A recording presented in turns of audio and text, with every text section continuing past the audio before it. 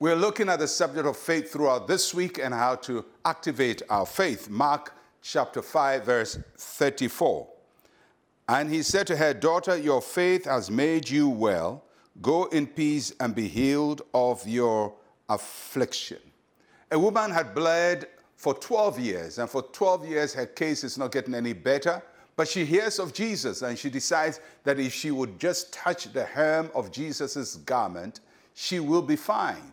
And so she pushes through and touches the hem of Jesus' garment, and the blood flow ceases, and she's made well. And Jesus then showcases what the woman has done and speaks to her. And this is what Jesus says to her: "Your faith has made you well." Of course, the power of Jesus was at work. The power of Jesus flowed to make it well. But it is faith that allowed the power of God in Christ to touch the woman. And Jesus did not say, "My power has made you well," and that is the truth. But he said, "Your faith has made you well." That's the emphasis he's placing. And what do we learn from that? First is that we must know God for ourselves. It must be your own faith in God. It's good for your pastor to have faith in God, for somebody to pray for you, your parents to pray for you, or your wife, your husband, somebody to pray for you. But you must know God for yourself. You must have your own faith. You must be able to say, "I believe in God for myself. I know the word of God for myself. I can pray for myself." Because that's what this woman is doing, her own faith. And each one of us has been given a measure of faith by God, and that faith must be activated. So you must have your own faith in God. You must have a personal relationship with the Lord. The second thing we learn here is that our faith is great, but it's of no use if it's not grown. Faith must be grown. Faith must be activated. And what does that mean? It's like having a savings or an investment account.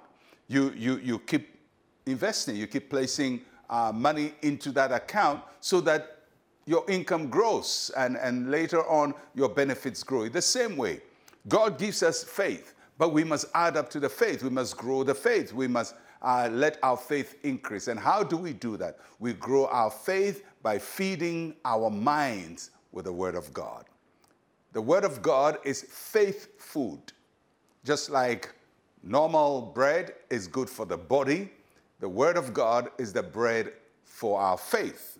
And so if you want your faith to grow, then you have to read the Bible. How does that make your faith grow? As you read the Bible, you get to know more about God. You get to know how trustworthy He is. You have to know how faithful He is. You get to see His power at work. And as you see all of that, your faith grows. Your faith deepens. You become more confident in who God is. And that's how faith grows. Faith comes by hearing, and hearing the Word of God. So you have faith. It has to be your own faith, not somebody's faith, and the faith must grow. The third thing is that we must use our faith. This woman with the issue of blood used her faith. It's great to have faith and even to have great faith. But what is great faith if it is not used? You have something mighty and powerful, but you never use it. So faith must be used. How do we use our faith? We trust God with our faith. That means that we venture and pray and believe God. And we pray for ourselves. And more than ourselves, we pray for other people. So somebody says, "I have a problem," pray for them. Somebody says, "Oh, I'm sick," pray for them. What are you doing? You are using your faith. So you have to have your own faith. You have to grow your faith. And then you have to use your faith. And that is how we become more confident in seeing God at work in our lives. Let's pray. Say with me, Heavenly Father, thank you for making yourself known to me. My faith rests in you alone. In Jesus' name, amen and amen. Well, I'll catch you again tomorrow. I'm Pastor Mensa, Otabil. Shalom, peace, and life to you.